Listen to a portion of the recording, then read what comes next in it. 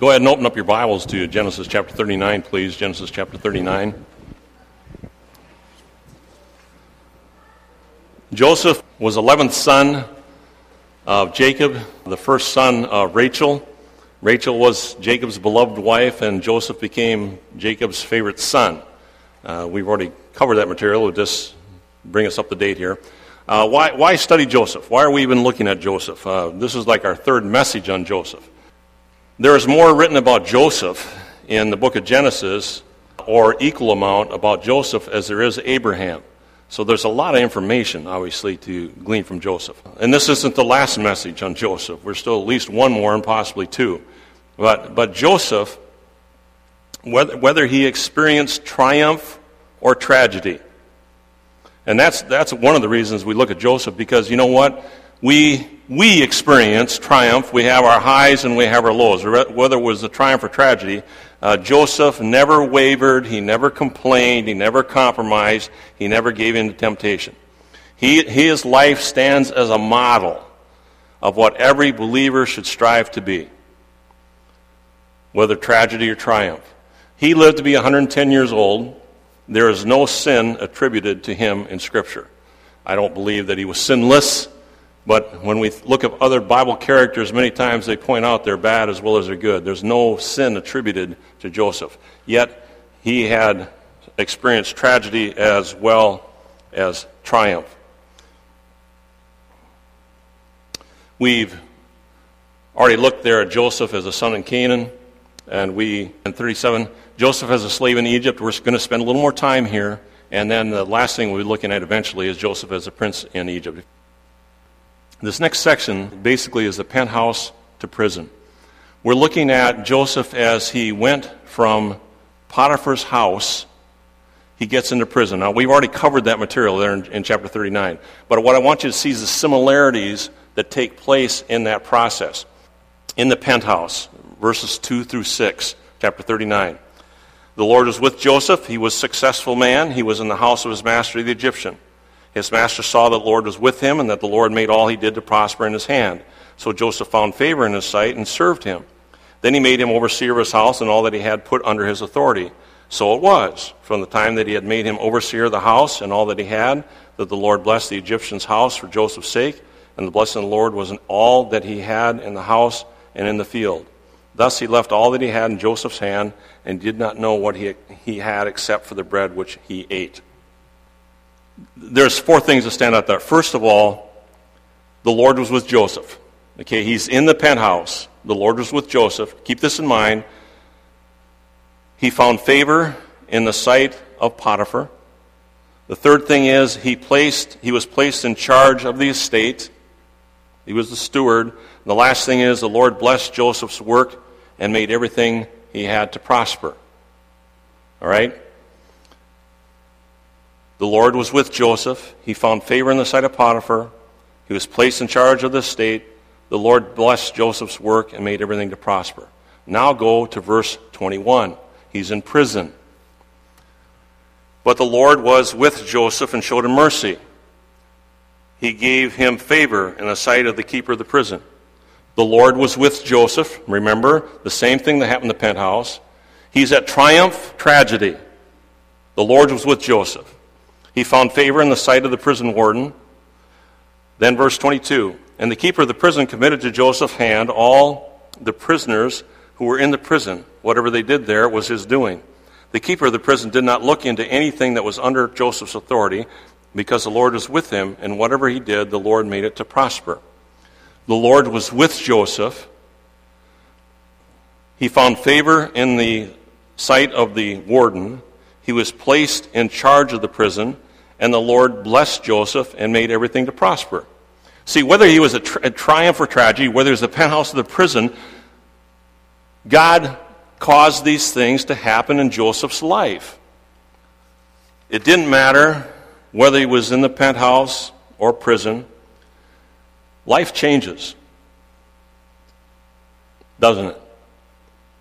See, I can still remember back, and maybe most of you probably can, but most of you, and probably half of you can't. I can still remember a manual typewriter. Remember the old dial telephone? You don't remember those? Hey, life changes. Science fiction is today's reality. I remember my son, when he was taken to some demonstration, and it was for the intelligence group, and he got assigned to go with them. And when he came back, he called me. He said, I can't tell you what I saw, but I can tell you this. Everything you've ever seen on James Bond, it's real. Life changes. Our living conditions also change. Our circumstances change. Our job, our income, our health, our location where we live, our family. Things change. Whether it's triumph or tragedy, these two things stand out in Joseph's life. First of all, Joseph experienced the presence of God, and the Lord was with him. It didn't matter where he was or what he was doing, the Lord was with him. It didn't matter whether he was at the height or the low, the Lord was with him. He experienced the presence of God. Hebrews chapter 13, verses 5 and 6. Let your conduct be without covetousness. The author of Hebrews is writing to the Hebrew Christians there, and he's talking about contentment. So he says, let your conduct be without covetousness. Be content with such things you have. Listen to me, whether it's in the penthouse or in prison, be content with the things that have been provided for you. For he himself has said.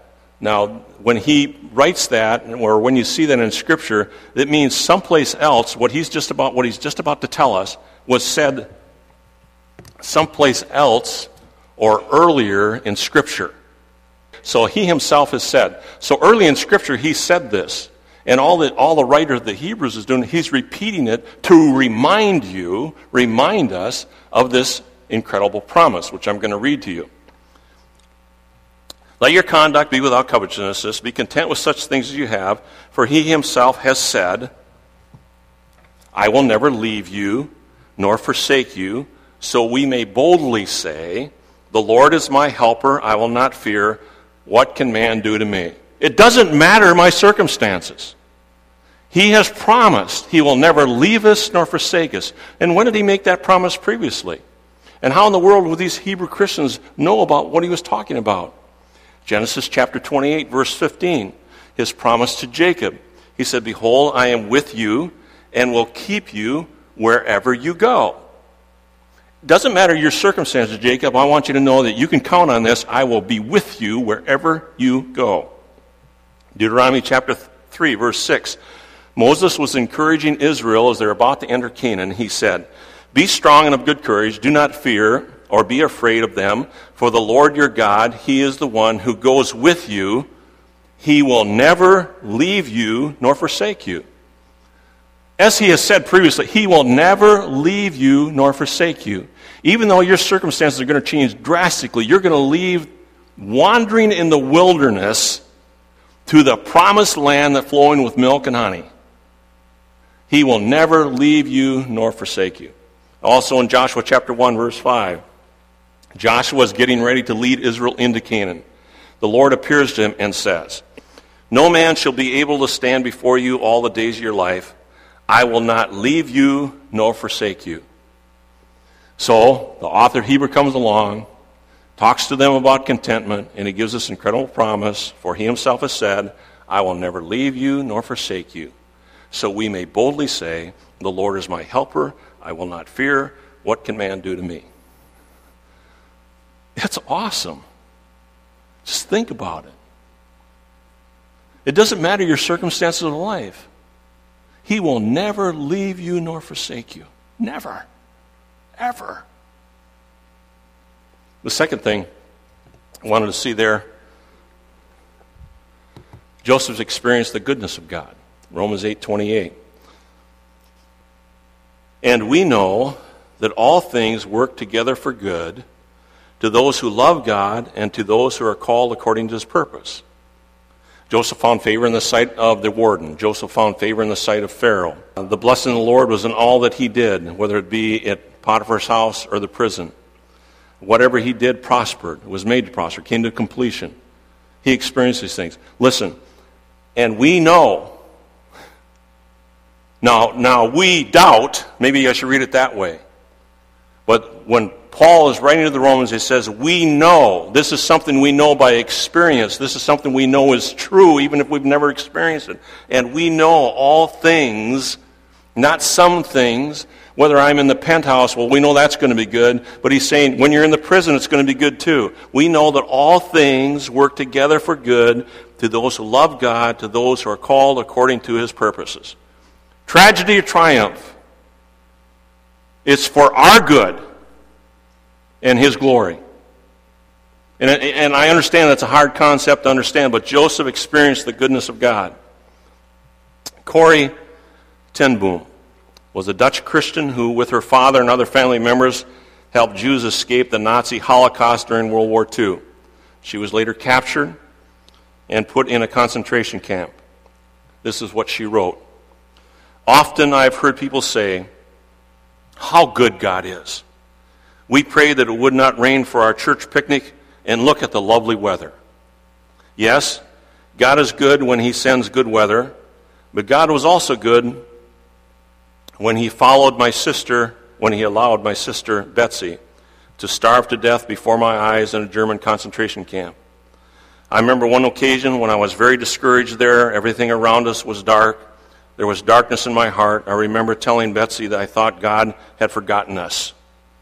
No, Corrie, said Betsy, he has not forgotten us.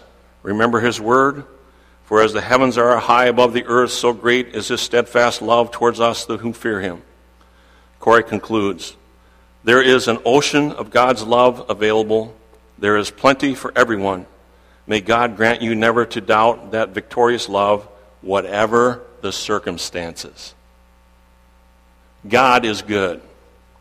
Joseph experienced the goodness of God, and he experienced the presence of God, whether it was in the penthouse or the prison. It didn't matter the circumstances. That's why we study Joseph. Now, this is, I'm going to go to chapter 40. This is you'll kind of see where I'm going with this, I think. But as we look through this chapter, I'm not going to read the whole chapter, but I wanted to get a sense of this chapter because, for instance, our disappointment, his appointments. He's in the prison, and you know, his life moves pretty fast along here in chapter 39, but now we have 23 verses that take place while he's in prison. Now, there's some lessons we can learn from that, but also I want you to see, you know, God, sometimes God isn't on time, but he's never late. Okay, God is never late. In our thinking, as you read through this, okay, in verse 4 of 1, chapter 40, then he should be out of prison, right? But there's events that happen here, again, lessons that he has to learn, or lessons he learns as he looks through chapter 40. Our disappointments are God's appointments. All of us face disappointments in life, some point, sometime. And we can get so caught up in those disappointments that we miss God's appointment. We miss God's message. We miss the lesson he's seeking to teach us. We get our eyes so much on the circumstances of life that we miss the God of the circumstances. Our disappointments, and we all have faced disappointments at different times and different ways in our life. But if we look at them and say, okay, God, what are you trying to teach me through this? There's an appointment here. There's a purpose here. Our disappointments are God's appointments. And here in these first 8 verses, he meets 2 men. It came to pass after these things, verse 1, that the butler and the baker of the king of Egypt offended their lord, the king of Egypt. This is the chief butler and chief baker. The chief butler was like the cupbearer. Remember Nehemiah, who was called the cupbearer? Well, basically, he was the food tester. Before the king ate, he would test the food. And if he died, the king knew that he shouldn't eat the food. He was in close proximity at all times to the king. He had to be in a trusted position, and he had to be absolutely unconditionally loyal to the king. So he had the chief butler. The chief baker was the one who made the food. Again, probably had close proximity to and contact with the king. He had to be trusted, and he had to be absolutely unconditionally loyal. Now, what did they do to offend the king? I don't know. Probably had something to do with the food, But anyway, they displeased the king, and they were both placed in prison. Well, guess who they met in prison? Joseph. Verse 2. Pharaoh was angry with these two officers, the chief butler and the chief baker, so he put them in custody in the house of the captain of the guard. Now that's interesting. In the house of the captain of the guard. Who was captain of the guard? Potiphar. So the question is, and I don't know the answer to this, I just thought it was interesting, is the prison that Joseph is in, is it in the Potiphar's house? You ever think about that? I don't know if it makes any difference. The bottom line is he was in prison. Okay. So anyway, they go, and in the prison, the place where Joseph was confined, same place Joseph was, and the captain of the guard charged Joseph with them, and he served them. In other words, apparently Joseph had many responsibilities in the prison, but he was specifically assigned to take care of these two men, specifically, to serve them. So they were in custody for a while. Then the butler and the baker of the king of Egypt, who were confined in the prison, had a dream. Both of them, each man's dream in one night, and each man's dream with its own interpretation. And Joseph came in to them, and in the morning and looked at them, and he saw that they were sad. Now Joseph, perceptive, I think he took his job very seriously. He was in charge of these two guys. When he saw them, some people are more sensitive when they see people's expression. They know that there's something difficult, something wrong. And when he looked at them, he knew that something had happened. And so he says, so he asked Pharaoh's officers who were with him in the custody of the Lord's house, saying, "Why do you look so sad today?" And they said to him, "We each had a dream, and there's no interpreter of it." And Joseph said to them, this is a very important and significant statement by Joseph, because he says, "Do not interpretations belong to God? To them, tell them to me, please." Who does this interpretation belong to? It doesn't belong to man, but it belongs to God. He's going to do the same thing when he interprets Pharaoh's dream in chapter 41. He's going to give the credit to the Lord. Because, see, Joseph had experienced the goodness of God and the presence of God. And he was not going to take credit for what the Lord was doing or going to do. It was very important that Joseph meet these two individuals. Yes, I'm sure he'd like to be out of prison, as we'll see later. But our disappointments are God's appointments. He brought these two men into Joseph's life for a specific purpose. Now, if you go down to verses 9 through 19. Good news, bad news. I'm not going to read through all those verses. So he tells Joseph the dreams. Joseph interprets those dreams. And the good news is one of the men is going to be restored to his position, and the other one's going to hang. Good news and bad news. All right, let's talk about the butler's dream. Summarize it this way. He saw a vine in front of him with 3 branches. The branches were brought forth grapes. He squeezed the grapes into Pharaoh's cup, put the cup in Pharaoh's hand. That's the end of the dream. Real short and sweet. What's the interpretation? Again, summarize it. He states the facts that there were 3 branches refers to a 3-day period. On the 3rd day, Pharaoh would get you out of jail, and he'll have you'll have your old job back. So the 3 branches speak of 3 days, and what he's saying is, listen, in 3 days, you're going to be restored to your position as cupbearer. Good news. Now look at verse 14. This is interesting. This is probably as close as Joseph gets to complaining. I don't think he's complaining, but it's as close as he gets to complaining. He says, "But remember me when it is well with you, and please show kindness to me, make mention of me to Pharaoh, and get me out of the house." Verse 15. "For indeed I was stolen away from the land of the Hebrews. I also have done nothing here that they should put me into the dungeon." That's the only time we see any reference that he knows he was unjustly treated and he's put in the dungeon. So he puts in a little commercial to the butler. He says, "By the way, you're going to be restored to this favored position. When you get a chance, would you remember me to Pharaoh?" Just kind of, okay? Well, then the Baker hears the interpretation of the dream and realizes it's good, and so he says, I'm going to tell him my dream, because if the butler's was good, then mine's got to be good. Summarize it this way. The baker had 3 baskets of bread in his head.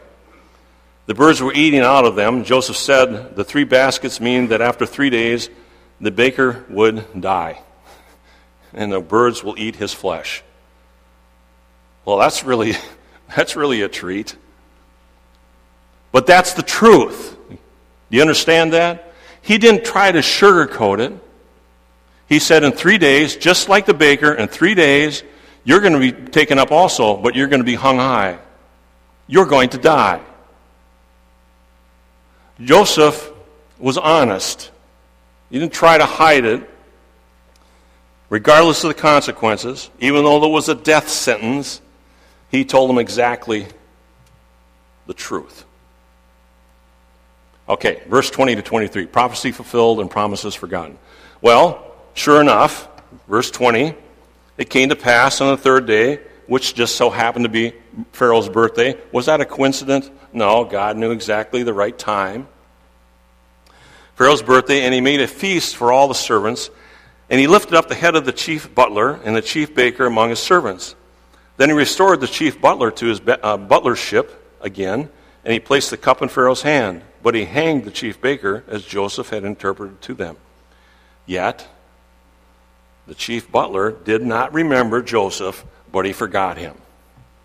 The prophecy was fulfilled. The butler forgot. Providential, all in God's timing. Then in verse 1 of verse 41, it came to pass at the end of 2 full years that Pharaoh had a dream, and behold, he stood by the river. Two more years pass. Joseph, from 17 to 30, is how long? 13 years. We believe that this, a guesstimate, is he was probably in Potiphar's house about 10 years. That leaves him in prison 3 years. He had been a slave in this position then for 13 years, from 17 to age 30. 2 more years he had to wait until he was lifted up. And that's the next section as we look at the story here. Let me give you these 3 observations. First one, Joseph was humble. I say that for 2 reasons. Number 1, he served them. Here he'd been in this exalted position, but he served them. He took on that responsibility. And also in verse 7, his sensitivity to them says, why do you look so sad? Listen, what does he care? Really? He's the keeper, or he's the keeper's keeper for the prison. He just has to feed these guys. What does he care? He was sensitive. He was concerned. He was humble. Philippians chapter 2, verse 3. Do not do anything out of selfish ambition or vain conceit. Do not do anything out of selfish ambition or vain conceit, but humbly consider others better than yourselves. He was humble. He looked at these 2 men and he considered others better than himself. He served them. He was concerned about them. Joseph was humble. D.L. Moody said this, be humble or be in trouble. You either be humble or you stumble. Hudson Taylor was a British Protestant missionary to China. He was the founder of China Inland Missions. Over 800 missionaries through that mission agency went to China. This was in about 1855 to 1905. He ministered in China for 51 years. He knew 5 Chinese dialects. He translated the New Testament into Chinese of the dialect that he was most familiar with. This is the story. This is told by Warren Wiersbe in Wycliffe Handbook of Preaching. Hudson Taylor was scheduled to speak at a large Presbyterian church in Melbourne, Australia. The moderator of the service introduced the missionary in eloquent and glowing terms.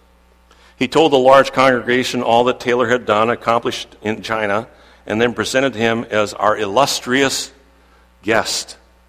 Taylor stood quietly for a moment, then opened his message by saying, "Dear friends, I am the little servant of an illustrious master." Joseph was humble. He was a humble servant of an illustrious master, and it didn't matter the circumstances, whether it was the penthouse or the prison, he was the same. He was humble. The second thing I want you to notice, he was honest. He told the truth. The interpretation of the dream, whether it was good or bad. Proverbs 12, verse 22. The Lord detests lying lips, but he delights in a man or men who are truthful, to be trustworthy. Joseph was honest. Many years ago, the Douglas Aircraft Company was, and this was many years ago, Douglas Aircraft Company was competing with Boeing to sell Eastern Airlines its first big jets. Now, Eastern Airlines isn't even in existence, I don't believe, anymore. War hero Eddie Rickenbacker, the head of Eastern Airlines, reportedly told Donald Douglas that the specifications and claims made by Douglas's company for the DC-8 were close to Boeing's on everything except noise suppression. Rickenbacker then gave Douglas one last chance to outpromise Boeing in this failure. After consulting with his engineers, Douglas reported that he didn't feel he could make the promise. Rickenbacker replied, "I know you can't. I just wanted to see if you were still honest." Listen, you're going to be known by a lot of things. Honesty should be at the top of the list. Joseph was honest, whether it was triumph or tragedy, whether it was the penthouse or the prison, whether it was a good report or a bad report. Joseph was honest, as we'll see later when he talks to Pharaoh. The third thing, Joseph was patient. Hebrews chapter 12, verse 1. Let us lay aside every weight and the sin that so easily besets us, and run with patience the race that is set before us, looking unto Jesus. What is patience? Steady endurance. He said, I've done nothing wrong. I shouldn't be placed here. Then it came to pass after 2 years. Joseph was patient. In our daily bread on April 8th, there's this story told, or this report given. Hebrews 12:1 tells us to run with patience the race set before us. George Matheson wrote, we commonly associate patience with lying down. We think of it as the angel that guards the couch of the invalid. Yet there is a patience that I believe to be harder, the patience that can run. To lie down in the time of grief, to be quiet under the stroke of adverse fortune, implies a great strength. But I know of something that implies a strength greater still. It is the power to work under stress, to have a great weight at your heart and still run, to have a deep anguish in your spirit and still perform the daily tasks. It is a Christ-like thing. The hardest thing is that most of us are called to exercise our patience not in the sick bed, but in the street. To wait is hard. To do it with good courage is harder. When I think of patience, I think of Tom. Physically, we could not comprehend Tom as a paraplegic. But yet every day he got up. He communicated with how many people, I have no idea. He was always an encouragement.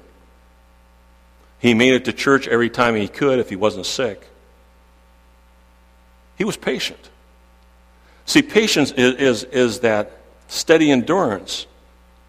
It's not just sitting there languishing, but it's also running the race.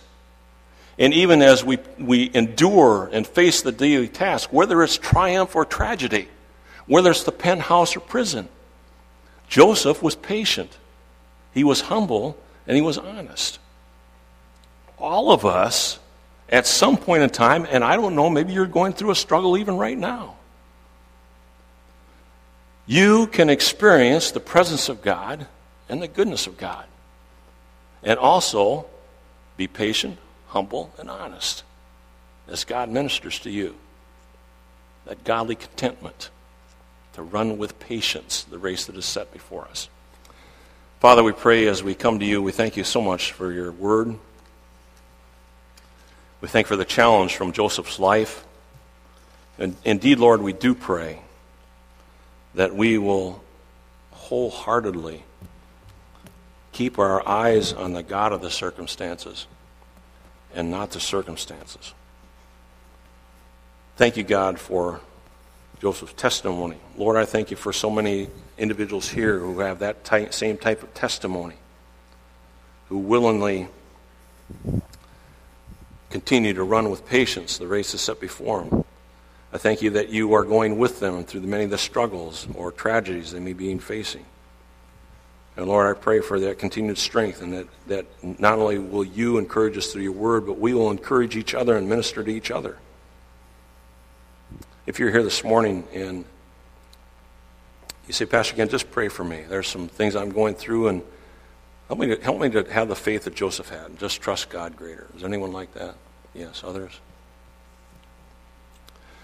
Father, I pray now as we go forward, thank you for those hands, but at the same time, Lord, we know that you're working in many of our hearts and our lives. And I pray that we will humbly bring ourselves and put ourselves before you at your feet. In Christ's name we pray. Amen.